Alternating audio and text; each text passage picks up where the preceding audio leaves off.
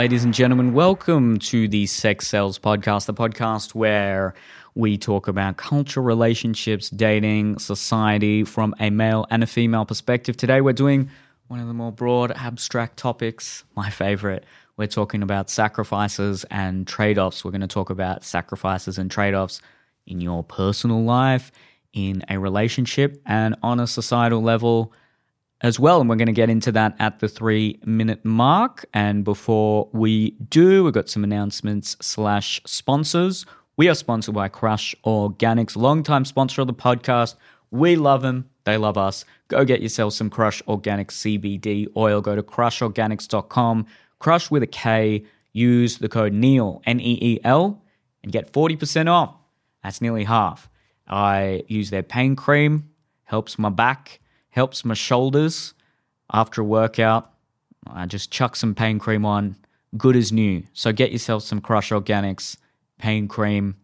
And the gummies are great. They always sell out. So get some of those. Perfect present for someone else as well. Do you live in Australia? Do you want to see a comedy show? Come to Comedy Untamed. We've got the best comedians in the whole country always performing at our shows. We've got a first half of stand-up, second half of improvisation and crowd work. It gets wild, hence the name Comedy Untamed. You never know who you're going to see. Dave Hughes has dropped in. Frenchie comes all the time. Luke Kidgel comes all the time. So come to Comedy Untamed, Sydney, Melbourne, and soon to be Brisbane as well. It should be on sale. The opening night should be on sale by the time this podcast goes out. Go to comedyuntamed.com. Big showcase show at the end of the year as well. So you've got to come to that if you're in Sydney. That's going to sell out. I got my personal stand-up tour going on sale soon, so stay tuned for that. Coming to all the major capitals in October and November, plus Canberra and the Gold Coast, and I think Newcastle, but all the major cities in Australia, I will be doing my show there, bringing along a really good opener as well. And if you would like to sponsor this podcast, we're looking for 1 or 2 more sponsors. If you have a small business, if you are an influencer, a sole trader, whatever you may be, we reach quite a large Australian following every single week, mostly millennial age, but all over the place. So get in contact with me, neil.business@outlook.com, and we can sort something out. All right. Sacrifices and trade-offs. Let's go. Oh.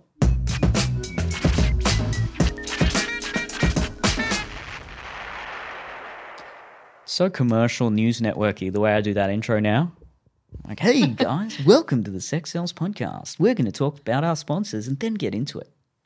Every time I listen to a podcast, I skip through the ads and I can tell when they're done based on the change in their voice. And then I'm like, okay, his voice is back to normal now. Not that we would skip through, but you know.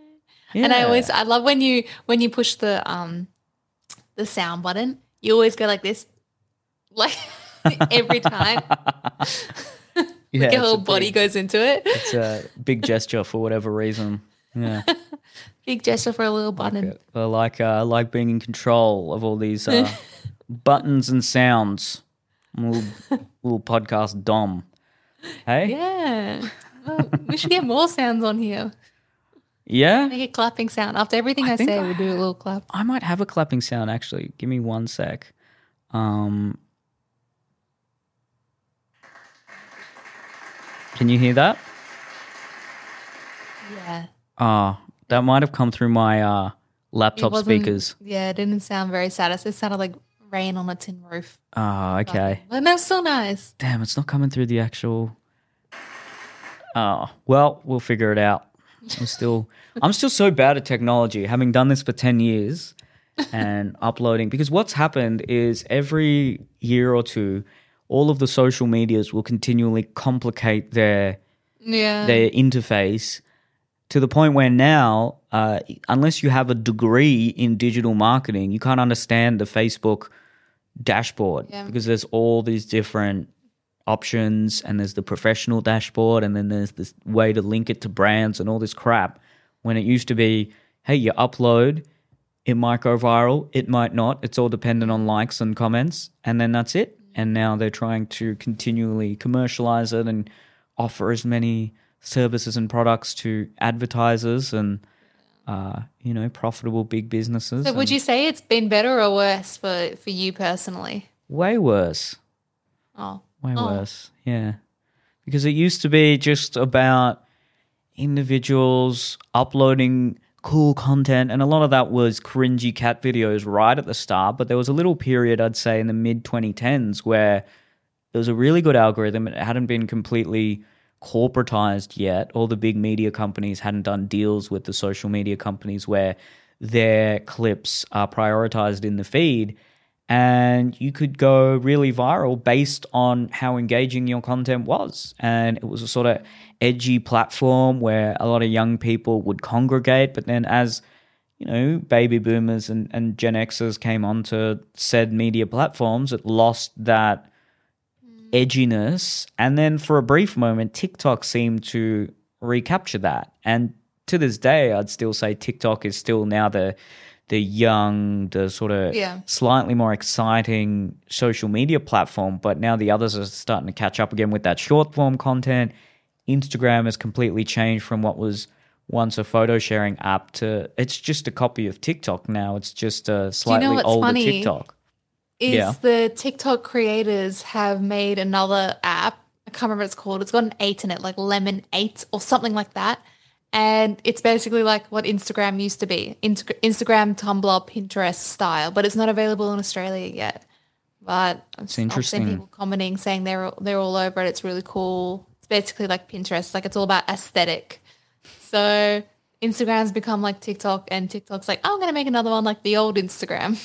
And all the reels on Instagram that seem to go viral are either just reels that went viral on TikTok 3 years ago or just cringier, older people doing similar sort of content.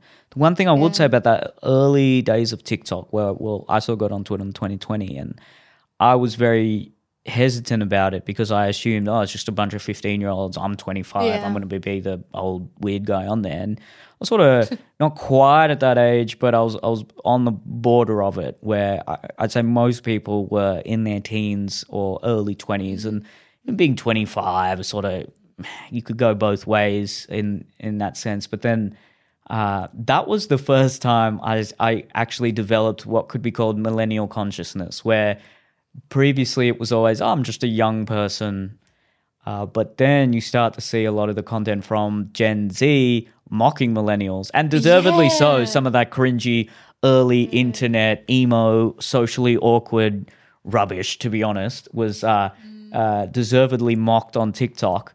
And that's when I started to achieve generational consciousness and realize, I am now not the old person, but I'm the cringy middle-aged person who can't get their life together. That seems to be a thing that Gen Z really lampoon millennials for, that they all have podcasts, but then they can't adult. It's probably like half of our podcast is about trying to adult. I was like, it actually is the most cliche millennial podcast. Like, it's a podcast about sex, but it's also like a bit critical of how progressive Gen Z is as well. It's actually the tokenistic millennial podcast.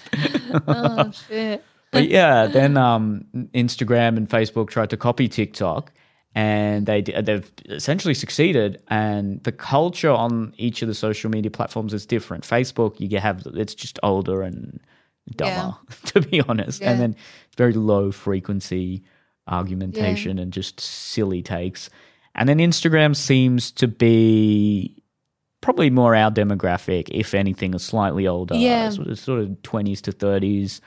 And a lot of sort of small businesses popping up, a lot of still sort of fashion businesses and influencers. And then TikTok is where the uni students and high school students still mostly habitate. Not habitate, whatever. Congregate. Yeah, congregate and inhabit. That was the word. And they have their own unique culture.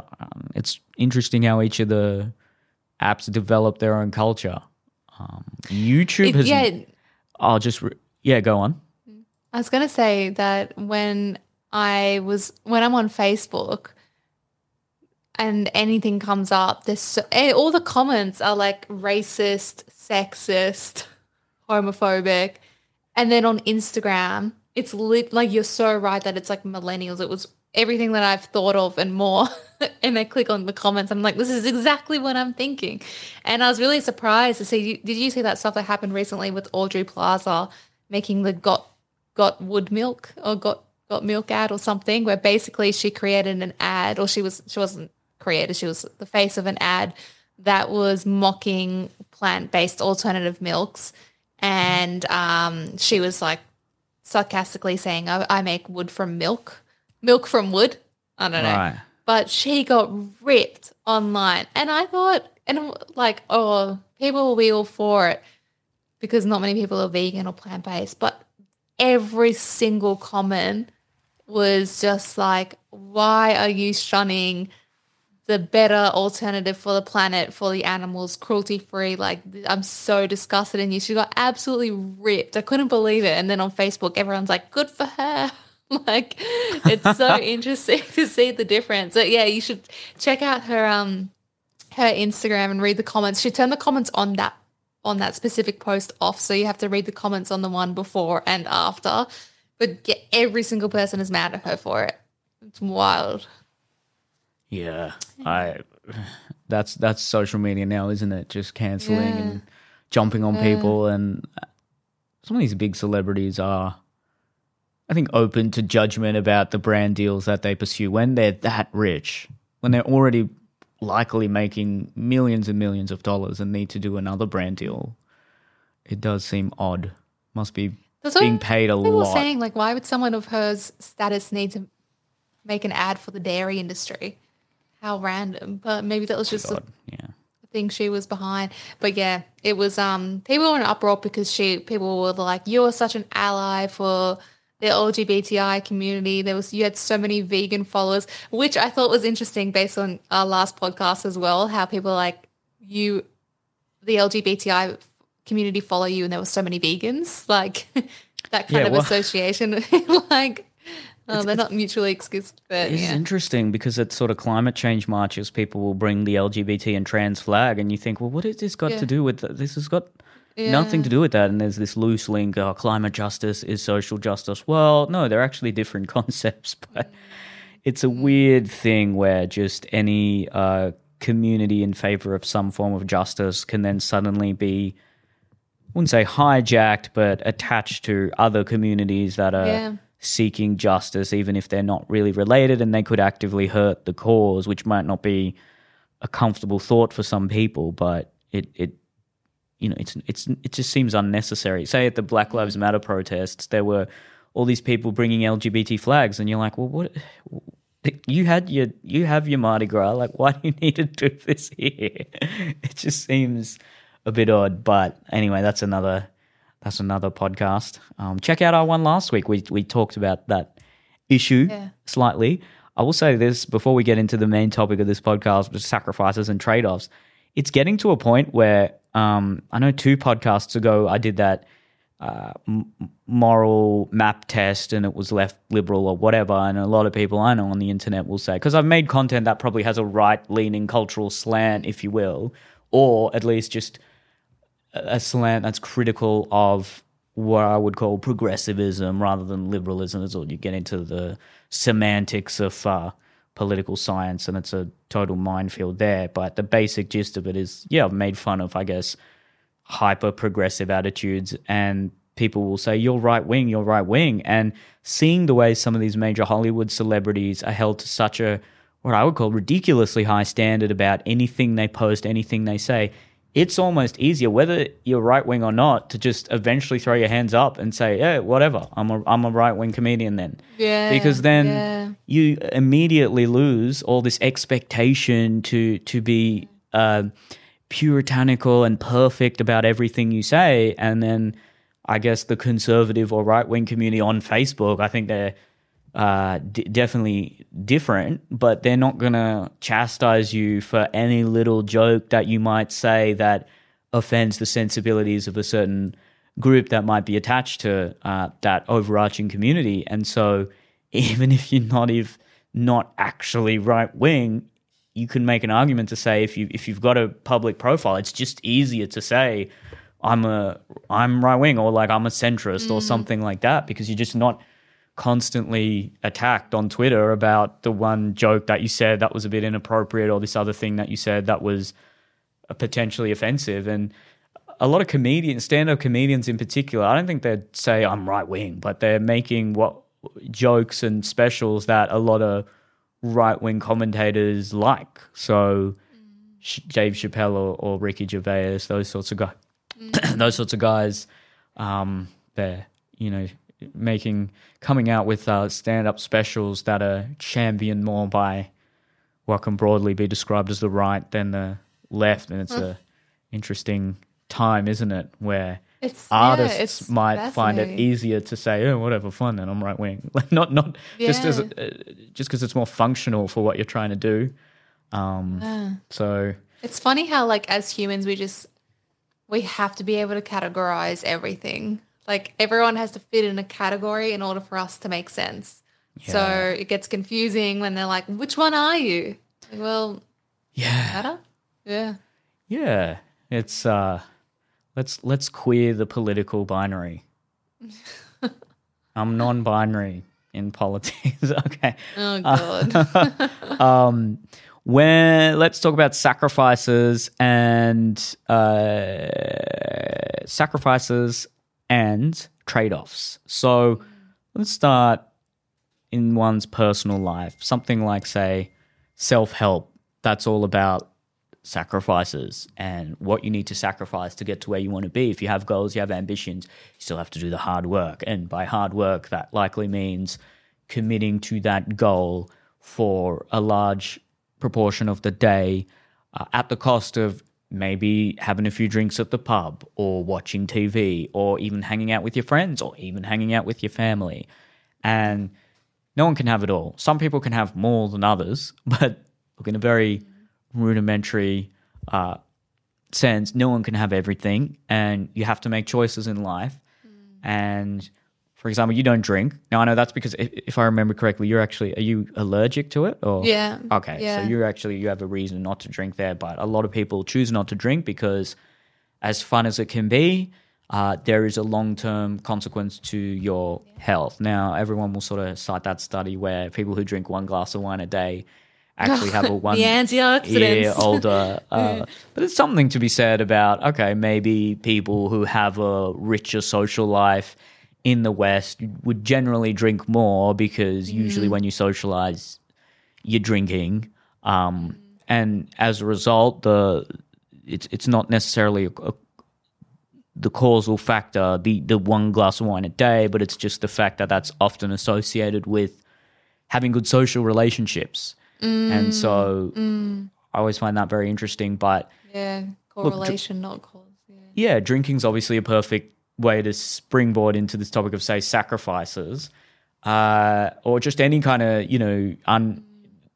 in the short term, unhealthy food or drink that you may be consuming. Say, if you want to eat McDonald's or if you want to have some chocolate or candy or whatever,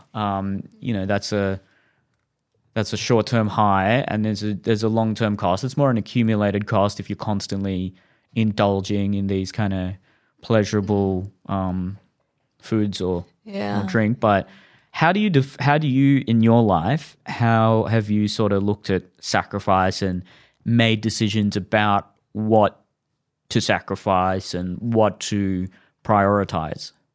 Yeah, it's interesting that you brought this up because I've been thinking about this nonstop recently, where Remy's 8 months old now, so I'm past the point where I have a brand new baby, basically. But still, I feel like there was so much sacrifice I have to make just by having him, basically. Like, for example, because I'm with him all day, every day. I don't work at the moment. I'm still looking after him constantly. And he goes to bed at 7:30, and then I go to bed at 9 o'clock. So I have an hour and a half in the evening where I'm so tired to eat dinner and watch TV with Adrian or talk to Adrian and go to sleep. And I was saying to Adrian that, like, one of the things that I felt that I had to sacrifice, which I'm not necessarily upset about, it's just that I've had to sacrifice, is my hobbies. Whereas before, even when I was working, I'd come home and I'd paint heaps. I was really into like ceramics, drawing, painting, all kinds of things. I had so many hobbies. I have a new hobby every single week, reading, whatever. And now I don't get to engage in any of those things because I don't have time. And the other day I tried to get into painting when he was asleep, and I got all my paints out. I got 10 minutes into it, and then he woke up and I had to spend another 10 minutes like packing everything away, which is pointless.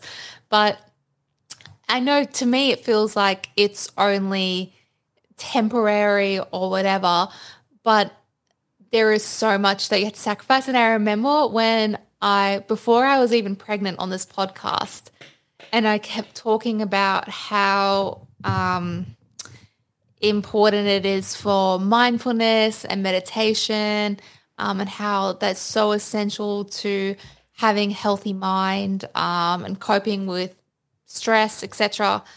And I remember someone commented on the YouTube saying, I can't wait for you to have kids and then try to do that. Mm-hmm. And I was like, I'll be able to. I've had one kid and I'm like, God, I've tried to meditate once in 8 months, like since having Remy. When I go to sleep, I'll go to bed to try and meditate. I just fall asleep. So So what's your day-to-day sort of, what's it like when, is he just when he has a nap, he'll nap for about an hour and a half, I think you've said. What do you just sort of what do you do in that hour and a half? I'll run you through my day. So he wakes up anytime between 5:30 or 6:30, right? Uh-huh. And then his first wake window, so he can stay awake for about 2 hours in the morning or 2.5 hours. So usually in that time, I will cook him food for the day or breakfast. So I'm like really, really big on baby nutrition. So this kid eats the healthiest you will imagine. So for breakfast, he has like coconut yogurt, mashed banana, almond butter, chia seeds, like everything healthy, some ground oats and what we'd all expect from it. Yeah, and then he's kind of playing in his playpen, and then I feed him, and that takes like half an hour, and then I go and play with him, and I try to like teach him things. I do flashcards, word cards, we practice walking, etc. And then for his naps routine, I go in, I read him. We read like 10 to 15 books a day. We read heaps. So we read heaps of stories, and then I put him down to sleep. First sleep, he sleeps for half an hour, and in that half an hour, I make myself breakfast, sit down, eat, and if I'm wearing makeup that day, I'll do my makeup, and then he's up. And then the second week window, half an hour, yeah. I go out. So we take Nelly for a walk, or we go to the beach, or we go to the park. That's always our like out period. And then he does a lunchtime nap, in which case I'll be cooking him dinner, cooking myself dinner, cleaning the house. I had to clean the kitchen. So the other day, Adrian made a comment saying, maybe like because you're at home, you could clean a bit more. And I was like so mad. So me being petty, we did have a healthy conversation about it. It was resolved, but I was still feeling petty about it the next day. So I made like a time lapse of every single time I had to clean during the day. Which was like 100 because I put so much shit out on the ground for Remy. Then I clean it up, and then I cook for him, clean it up, cook for me, clean it up, cook for him. And I did like 12 time-lapse videos of me cleaning during the day, being like, this is how much time I spend cleaning, over an hour and a half a day. So that's what I do in his naps. And then in the afternoon, we're out or we're playing together or spending time together until Adrian comes home 5:30. And then 5:30, 6:30, Adrian has him, and I will probably just sit there, or I'll be planning the wedding actually usually in that time, doing wedding planning. Wow, so you basically get an hour and a half to yourself. Yeah, and then I take him back and put him to bed. Whoa. And then we watch TV and eat dinner together. And that's it. And I have seen like, I saw a video the other day of on TikTok, and it was of one mom where she's like, I'm so like, me and my child are really attached. Like we have a really deep relationship, and I just don't feel comfortable leaving him. I don't put him with friends, blah, blah, blah. And then it has like a woman stitched it over like her dropping her kids off at someone's house, being like, see ya, and going off. And I was like, I always thought that I would be the mom where I'd be like, oh, come, I'm going to drop you to Nana's or this, that. No, I'm with him like all the time, like constantly. And that's how I like it. So that's a sacrifice that I willingly have chosen to make. And I actually do find that surprisingly, I get so much more fulfillment out of this than I thought, like making sure that my baby has the best possible outcomes in life. Like he's so privileged, and I know that he will be at an advantage because of all the nutritious food I make him, all the books we read, all the activities we do. Adrian was telling me yesterday that someone came up to him at work who had a baby like 3 weeks before we did, and was saying like, hey, like Adrian, like how's your baby going, blah blah, you guys struggling? And Adrian was like, no, it's been pretty, like it's pretty smooth sailing, it's pretty good, we're loving it. And the guy said like, oh, how much TV does Remy watch? And Adrian was like, none. He's not allowed screen time at all. And then his work friend was like, oh, well, we put our baby in front of the TV all the time because it just gives us like an hour to chill. So then that's another sacrifice that you make. Like, and I was saying to Adrian, like, there's so many times I've been tempted when I just want to do something, or I could just sit and read a book and put something on, but then I have to outweigh, like that's the trade-off. I weigh up the pros and the cons and what the impact on his development, blah, blah, blah. And I'm like, no, screen time's absolutely not allowed, at least for another year. So disciplined. That's so commendable. Yeah. Well but done. I think because I work with children so often of the extreme that have experienced a lot of neglect or they had really poor nutrition, teeth rot, and put in front of the TV, even though that was like literally extreme, I feel so conscious of how every decision I make impacts my child and that I am in control of my baby's childhood experience. And I'm a big believer of this. I don't know if it's a theory or a fact or whatever you want to call it, but it's like called the first 1,000 days, where basically the first 1,000 days are the most important days of your life in setting up foundations for the rest of your life. And one-on-one care is like the most top priority above everything. Is that a book? Or? I think it might be. Okay. It's just write that down. like I'll look it up if it is. First 1,000. So like that's why I said to Adrian, like I'm like one of the very few people that say I don't want to put my baby into daycare for the first like 2.5 years if I can afford it. And that's coming from a place of major privilege, if that's even possible, but that's just what I feel. It's interesting because you talk about the privilege a lot, but it's you know, it's not like you're wealthy. At least I'm unaware of some wealth that you got. So that's pretty true. Middle class as far as I'm aware. So there's some privilege there, but it's not as though it's unattainable for the average Australian family to do that. I feel like it is these days. Like honestly, because I'm in a group of like 1,000 women on Facebook that had babies the same month as me. I'm literally one of the few that haven't put their baby into child. There's polls like every day on this. Basically, everyone has gone back to work, and most people say like, if I could have stayed at home, I would have. So that's why I feel like it's a privilege that. Maybe it's more of a sacrifice that we've made. Like we sacrifice a lot of things. Like I'm not going to my best friend's wedding in Thailand for financial reasons, et cetera, et cetera. Oh, people got to stop having weddings overseas. Just stop. Just up the coast, down the coast. That's enough. Don't. She's having a reception because her husband's or her fiance is from the UK. It's like kind of in the middle. So they're getting married in Thailand and having one reception in the UK and one in Sydney. So. I'll be attending the Sydney one. But yeah, I mean, maybe it's more of a place of sacrifice, but I definitely think there is like privilege where some people are like, I couldn't even make it work if I was desperate for it. So yeah. And I don't want to make people feel shamed either by saying, oh, well, I'm staying at home for as long as I can. I feel like a snob when I say it, even though it's true and that's what I want. But yeah, it's interesting like how much you feel that you sacrifice. And not to mention, most people go on date nights and or don't do that anymore. Or some people feel that they don't have sex post babies, like all these things. And I told my friend, I was like, you know, for the first like 6 months, you feel like you don't have an identity other than being a mom. Like that's just what you have to accept. And I don't know if I don't think that's true, but it definitely was my experience. But to me, the trade-off was so and is so worth it.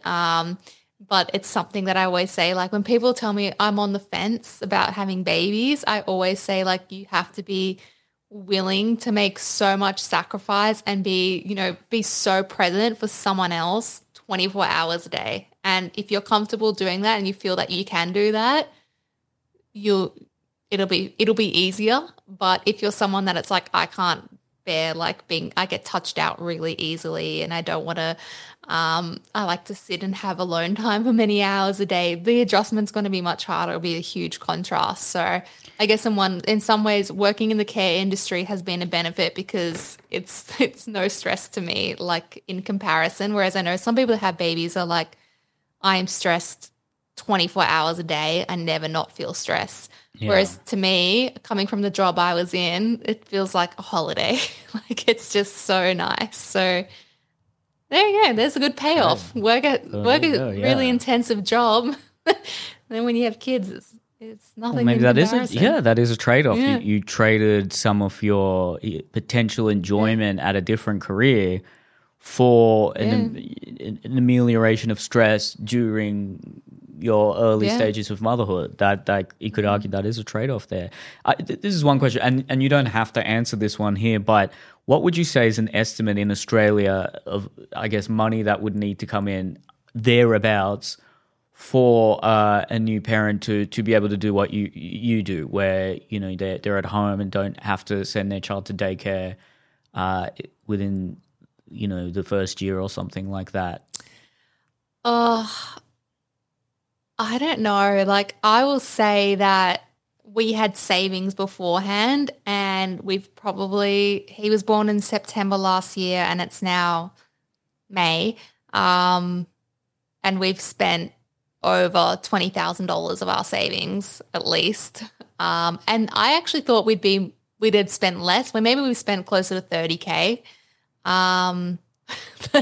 But yeah, that went faster than I thought, and it's going faster than I thought. So that's why I'm like, save as much as you can and the other thing though is I know that I did buy a lot of things and I still do buy a lot for him, right. And health insurance. Like I went public when I gave birth and now after that experience, I'm 1,000% going private. So I'm paying $280 a fortnight in private health insurance just for when I have another baby, if I have another baby. Yeah, plus our mortgage is really expensive. It's and are you on leave or have you permanently left that? I don't get any income. You got nothing. Okay. Yeah, from government or my previous job. So no mat leave. Yeah. Okay. I'm on maternity leave, but they pay you for 6 weeks. Well, my job paid you for 6 weeks and government pays you for 18 weeks. So that finished up. So we're relying solely on savings and Adrian's income. And then groceries. Good Lord. I'm spending like $200 plus a week. You're giving him the best. You're giving him that, what is it, coconut butter and... Yeah, it's not, literally. It's definitely not beans on toast. So yeah. So that's another trade-off, isn't it? That's you have to make a choice between savings or health to some degree there because you can get the cheapest option available. And in Australia, the cheapest option is still pretty good. We've got reasonably good sort of health regulations here, but in other countries, if you get the cheapest option, it's just full of sugar, and there's a cost to that. That might be easier, and that's coming from there's some people who can only afford that, of course, but there's a big trade off there, and the long term health of a baby or yourself or whoever that is consuming this food. I tend to prioritize that as well. I spend quite a lot of my groceries just for one person because I'm like you. I go for the all the sort of, it's not fancy in terms of brand name. I'll never buy anything just because of a brand name, but I'll buy things that I perceive to be high quality as so long as they're within my budget. And that goes for clothes, it goes for electronics, it goes for basically anything now. I'll just try and get the highest quality that I can reasonably afford. And then when it comes to brand names and whatever, I don't care about any of that at all. I think that's really sad, actually. But when it comes to essentials and food, utensils or just electronics, especially because it's my job, I need good electronics. You can't cheap out, and it's a trade-off though, because then that could be money that goes towards, I got an offset account and could be going towards that, and lessening my interest repayment load, which is a lot right now. But there are things that I prioritize more, and health is something I prioritize a lot. It can be in the actions that we do every day as well. So, people will say, "Oh, I don't know, I can't exercise. Oh, you're so fit, or you're so skinny," and it's like, well, yeah, they probably sacrificed a bit to get to that point, and to waking up. I know people who wake up before 5 just to get a workout in. That's a huge sacrifice. Yeah. That's a very early hour of the day, and I think I get the feeling occasionally that we sometimes aren't aware of the sacrifices that are needed to achieve certain things. I mean, this is a criticism that often comes from older generations, but this seems to be the case throughout history, where the older generation always will criticize the younger generations for being lazy and not abiding by, the values of the past. But say people who want to get on reality TV or want to live that kind of hustler, high life, influencer lifestyle, yet they're not willing to necessarily put in the work or develop the skill or talent that could get them there and give them the longevity at that position. They'll instead go on maths or something, and then that'll be a big burst of income if they play their cards right. And but long term, they've lost their job.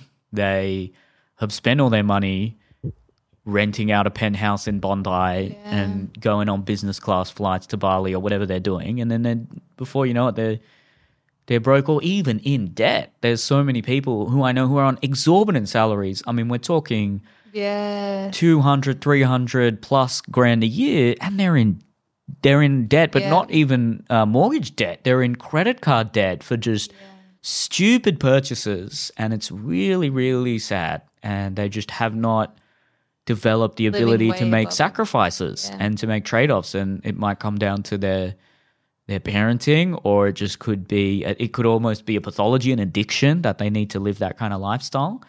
And it's really sad. It's a terrible way to live your life, to be in this constant debt trap or debt cycle.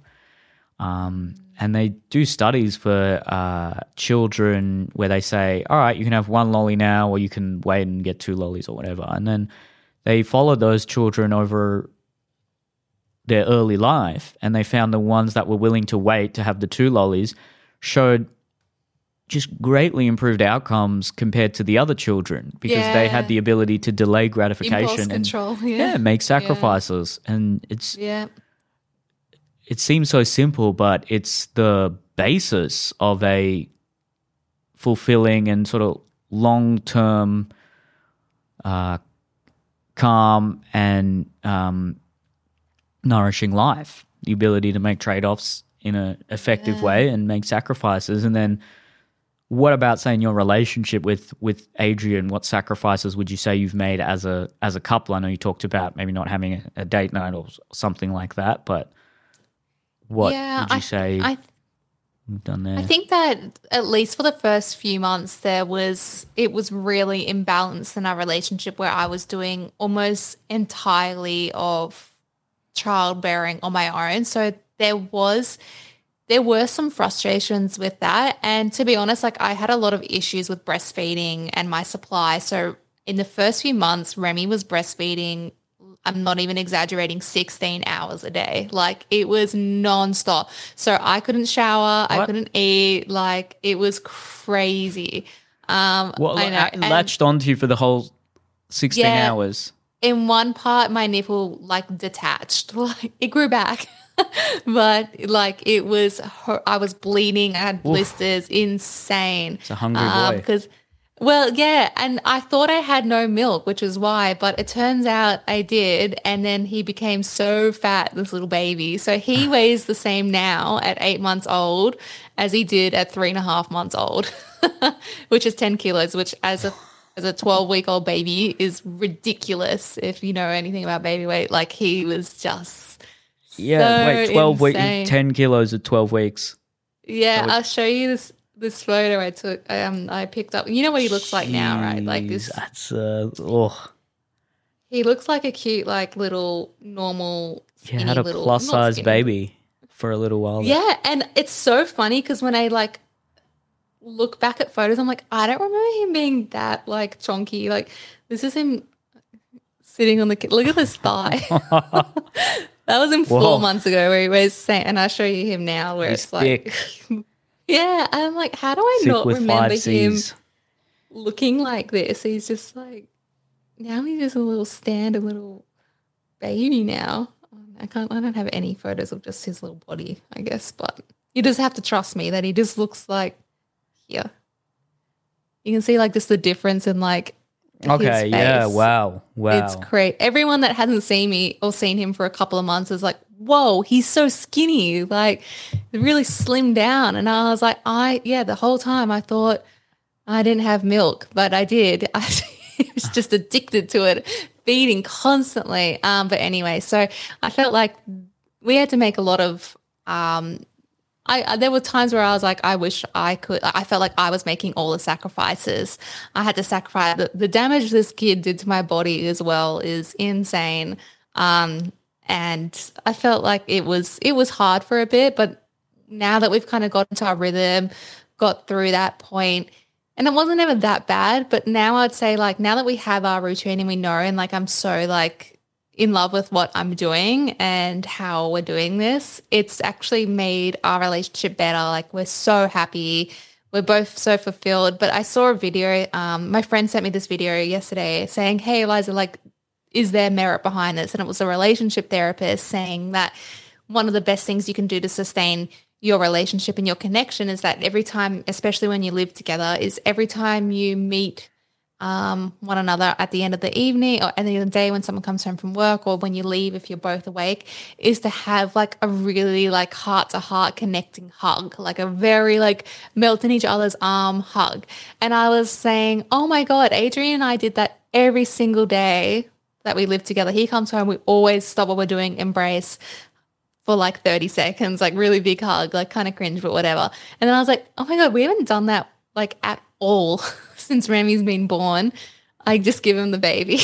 Like, see ya, I'm going to sit now. Like, or he like, Remy gets really excited and like runs to him. So that happens first. And I actually said to him this morning, like, we got to start this back up again because it's good. I know that a lot of couples feel that they sacrifice everything. I saw one of my mum friends post on she puts like anonymous questions on her Instagram and she's really honest and frank, and someone said like, how's your sex life? And she's like, there is none. She's like, I just can't. I haven't had sex. I see so many women post babies in my group say like, we have no intimacy.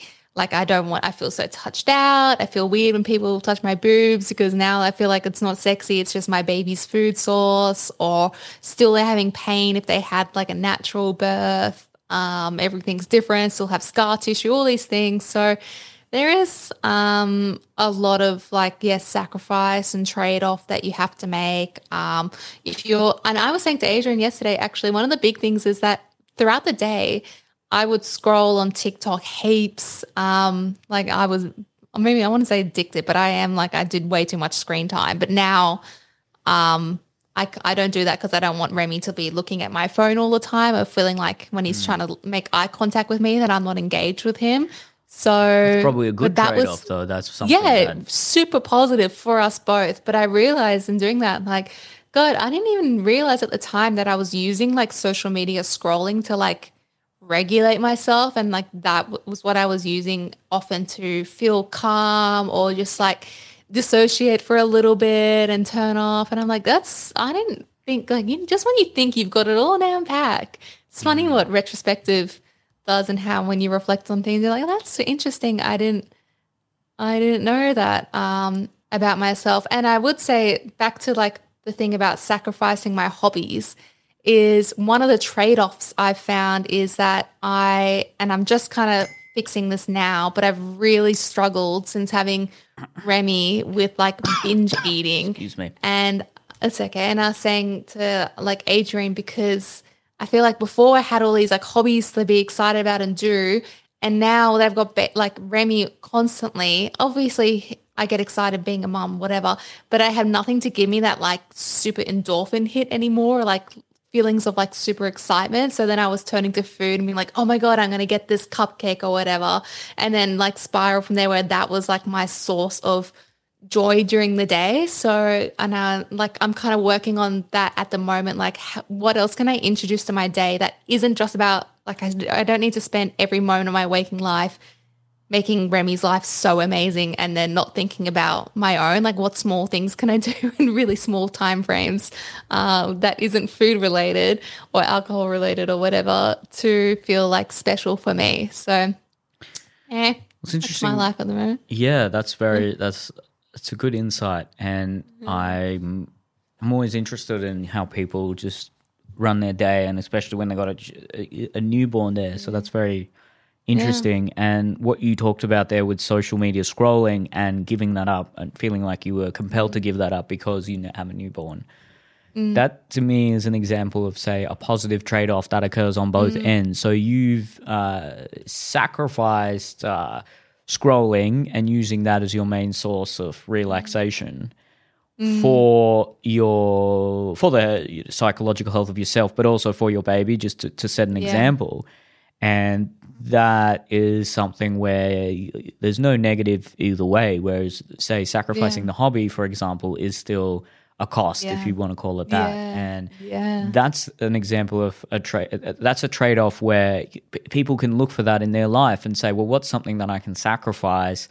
And in place of that, give myself something that isn't necessarily a cost. I've always tried to look at the habits I have and what gives me dopamine and over the course of my 20s, basically just slowly wean myself off what I believe are unhealthy forms of dopamine. I mean, it's never going to be perfect, of course, but, I used to wake up, the first thing all my sacrifices are going to seem very immature compared to yours, but the first thing I do always is just have breakfast. I'd eat as soon as I woke up. And then I thought, well, no, I should do something and use that as a reward. So I started to just have a coffee when I woke up, and then I'd try to get something done, whether it was work, a workout, or just something, and then eat. And you just feel you enjoy that meal a lot more, and you train your brain to realize, okay, this is a reward for when you've done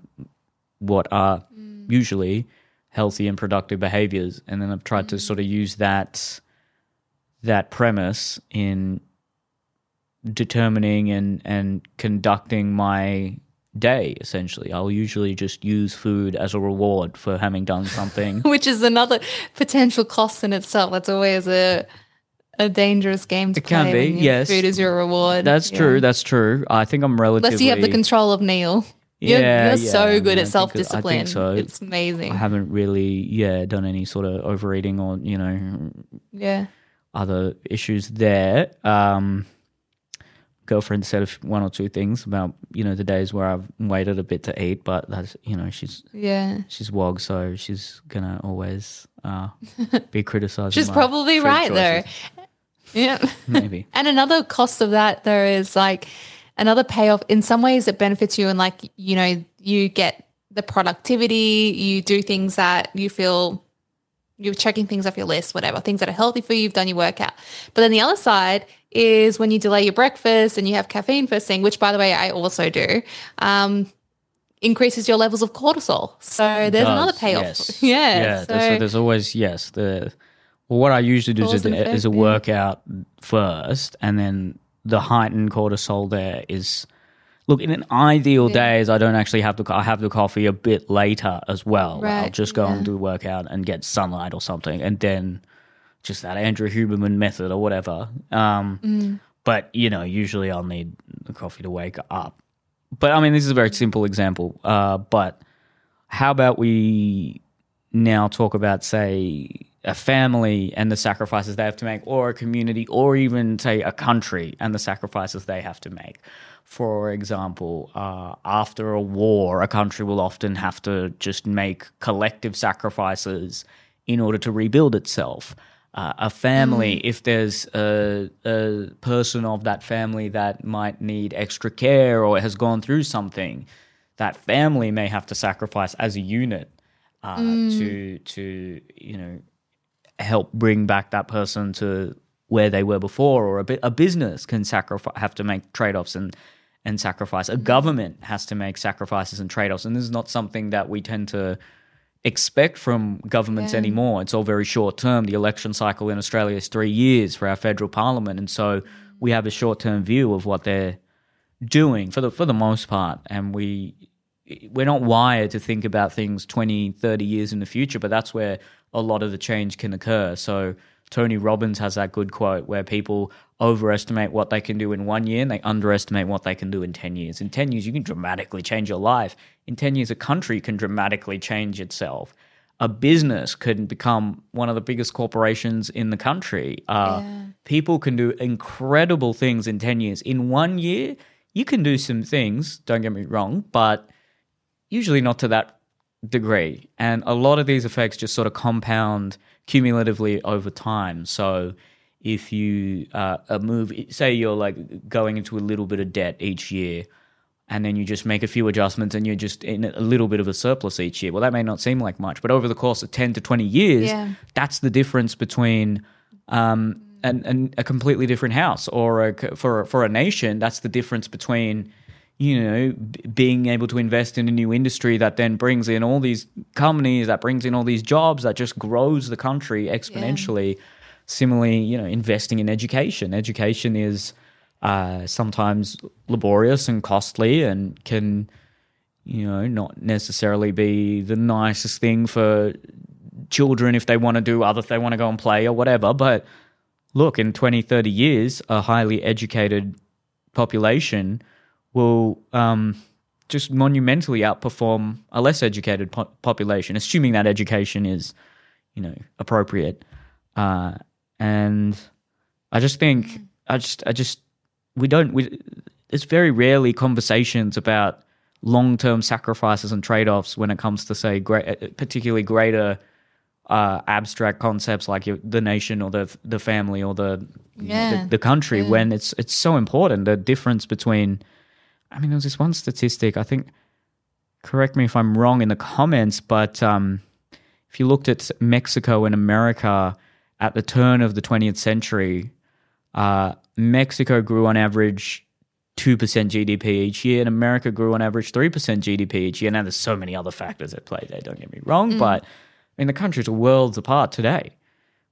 Similarly, you see someone, say, that you went to high school with, that maybe you were friends with, and they stayed on a more, Peter Pan party type route, and you might have changed things and had goals that you've tried to obtain and change your behaviors to suit those long-term goals. And over the first year, you're probably sacrificing more. They might be going out more, having a lot of fun and gaining memories and stories. But then 10 years down the line, your world's apart.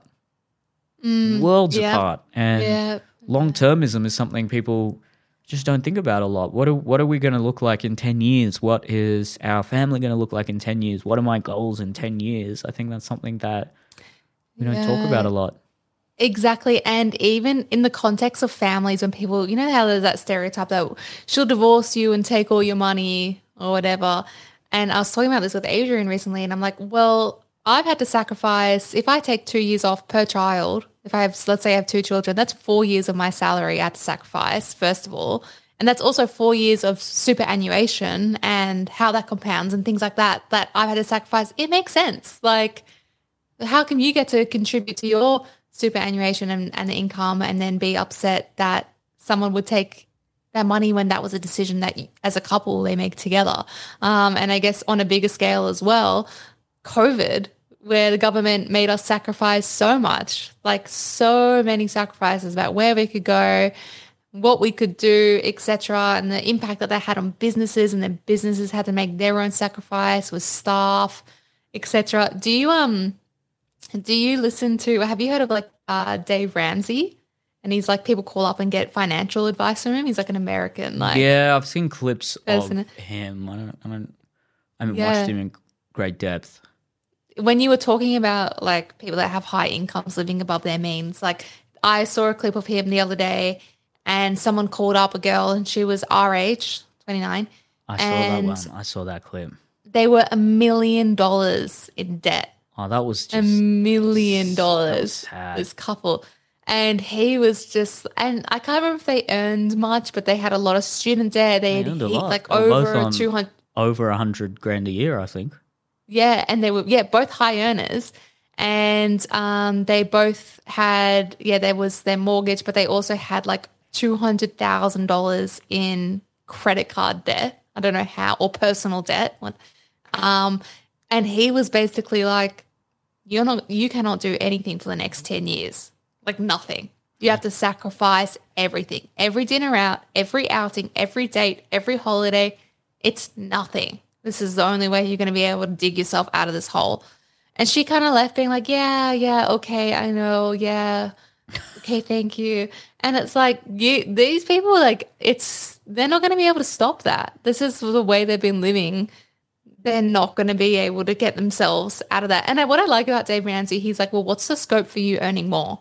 Like, how are you going to progress to earn more, first of all, which I think is important as well. But I remember when I got a $30,000 pay rise in 1 year, and I still, from the year before, made the exact same amount of contribution to my savings. It's always what happens. Always is what happens. Same living with me. more lavish. It's just you get that. You have the sort of baseline of this is what I expect for my savings, and then anything more than that, you think, yeah, why not? I'll just spend it on these silly things, and then you regret it. And then it's just crazy to me how many people are on salaries that would be considered high for the majority of Australia, and they're in more debt than people who are on very modest salaries. It's because they just have no concept of living within their means. And I don't think sacrifice, just to end this podcast, I also think sacrifice is not necessarily just a financial, it's, there's other forms of sacrifice, I suppose, caring, or, like taking time off to say, build the concept of like an apprenticeship, right? I think that can be extrapolated and talked about as a broader form of bonding and camaraderie and brotherhood that, and of course, it's not just a male thing, but if you're sacrificing some of your time or even some of your income to build someone else up in your industry or in your given area of expertise, in another 10 to 20 years, that person then becomes someone that you can do business with, or someone that you can use to help expand what you might be doing. And say, a father who might sacrifice time with the boys, or, whatever he might otherwise be doing to impart lessons onto their children. Well, the payoff, it's just a very long payoff, but by the time those children are in their teens, 20s and 30s, you would hope, it doesn't always happen, unfortunately, but you would hope that then those children are, I suppose, better citizens and have a more well-rounded view of the world and can provide a lot more for that father or mother in their old age.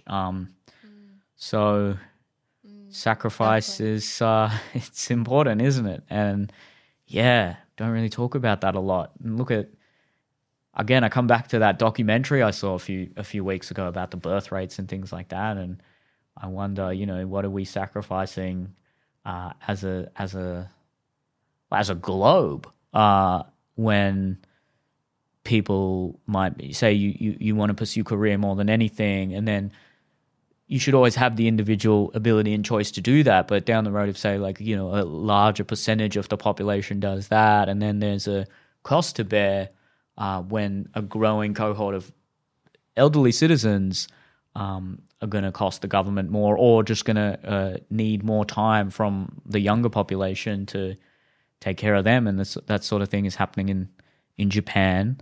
And they didn't seem to have a very like long-term view about the whole thing, and just sort of had a very corporate-centric goal to build up their economy as much as possible and not think about the social health of their country, or the, you know, psychological health of their citizens. And that's another trade-off, you know, economics and health, economics and social health. And ideally you have a situation where, like with your scrolling and maybe there's a positive trade-off for both, where you can develop a culture that compels people to find meaning in work. And as a result, you then, you know, increase work, but also increase meaning and purpose. And that seems like the jackpot. It seems like a kind of gold mine. So true. And to end, I will say that although there's not many conversations about sacrifice, if you have a single narcissistic person in your life, all you hear about is their sacrifice. Like, especially if it's a narcissistic parent. Oh, true, I sacrificed this, I did that for you, that kind of punishment. In that case, that's an unhealthy sacrifice conversation. You will wish to never hear the word ever again. But yes, it's funny how it's like a common denominator that anyone that has a narcissistic partner or parent will say all they do is constantly talk about the sacrifice they've made for you. That's interesting, isn't it? Yeah. Yeah. Do you think that could stem from, say, them just over the course of many years feeling like that the people around them are ungrateful, or maybe not even feeling like they have had to sacrifice more than their fair share, but then not necessarily having the boundaries to be able to talk about that, or just not having the option to be able to talk about that and their needs, and as a result, the narcissistic tendencies develop as a consequence? Or do you think maybe it was more innate that they were always going to be like that? I think it was that they were always going to be like that, and they need, like, my friend has a mother with genuine narcissism, and she says this all the time, and she says it in response to when my friend calls her out on behaviors that are really inappropriate or extremely harmful and hurtful. And then she'll be like, well, I sacrificed this. Well, I gave up this. Well, I didn't work for 5 years to raise you. Like, it's a really easy response to put themselves back into a place of, I'm the victim here. I am the victim. Yeah, and you do not have a say to tell me I've done something wrong when I've done A, B, C, D for you. And it's like, cool, you did the expectation that a parent should do for their child in raising them. Actually, the law requires it. Like, you know, you can't just leave your child on the street. So yeah, it's a funny one, that one. Yeah. Yeah. Okay. Well, maybe because I wanted to talk about sacrifice, I'm the narcissist. Yeah. Probably. No. Yeah, probably. Yeah. All right. Well, yeah, something to think about there. If you're too focused on what you sacrifice or what you're sacrificing, it's a self-indulgent narrative, and it might be something to delve deeper into. or just extremely pessimistic. Yeah, interesting. Okay. Well, it's a nice little thing to think about there. Thank you, everyone, for listening. Do you have any other final thoughts before we wrap this one up? No, you're good. Wrap it up. Okay. Thank you for listening, everyone. Make sure you leave a review on Spotify if it's a good review, and if it's not, just shut up, and follow us on social media and share this podcast if you liked it. And we will see you next time. Thanks, guys. See you next week.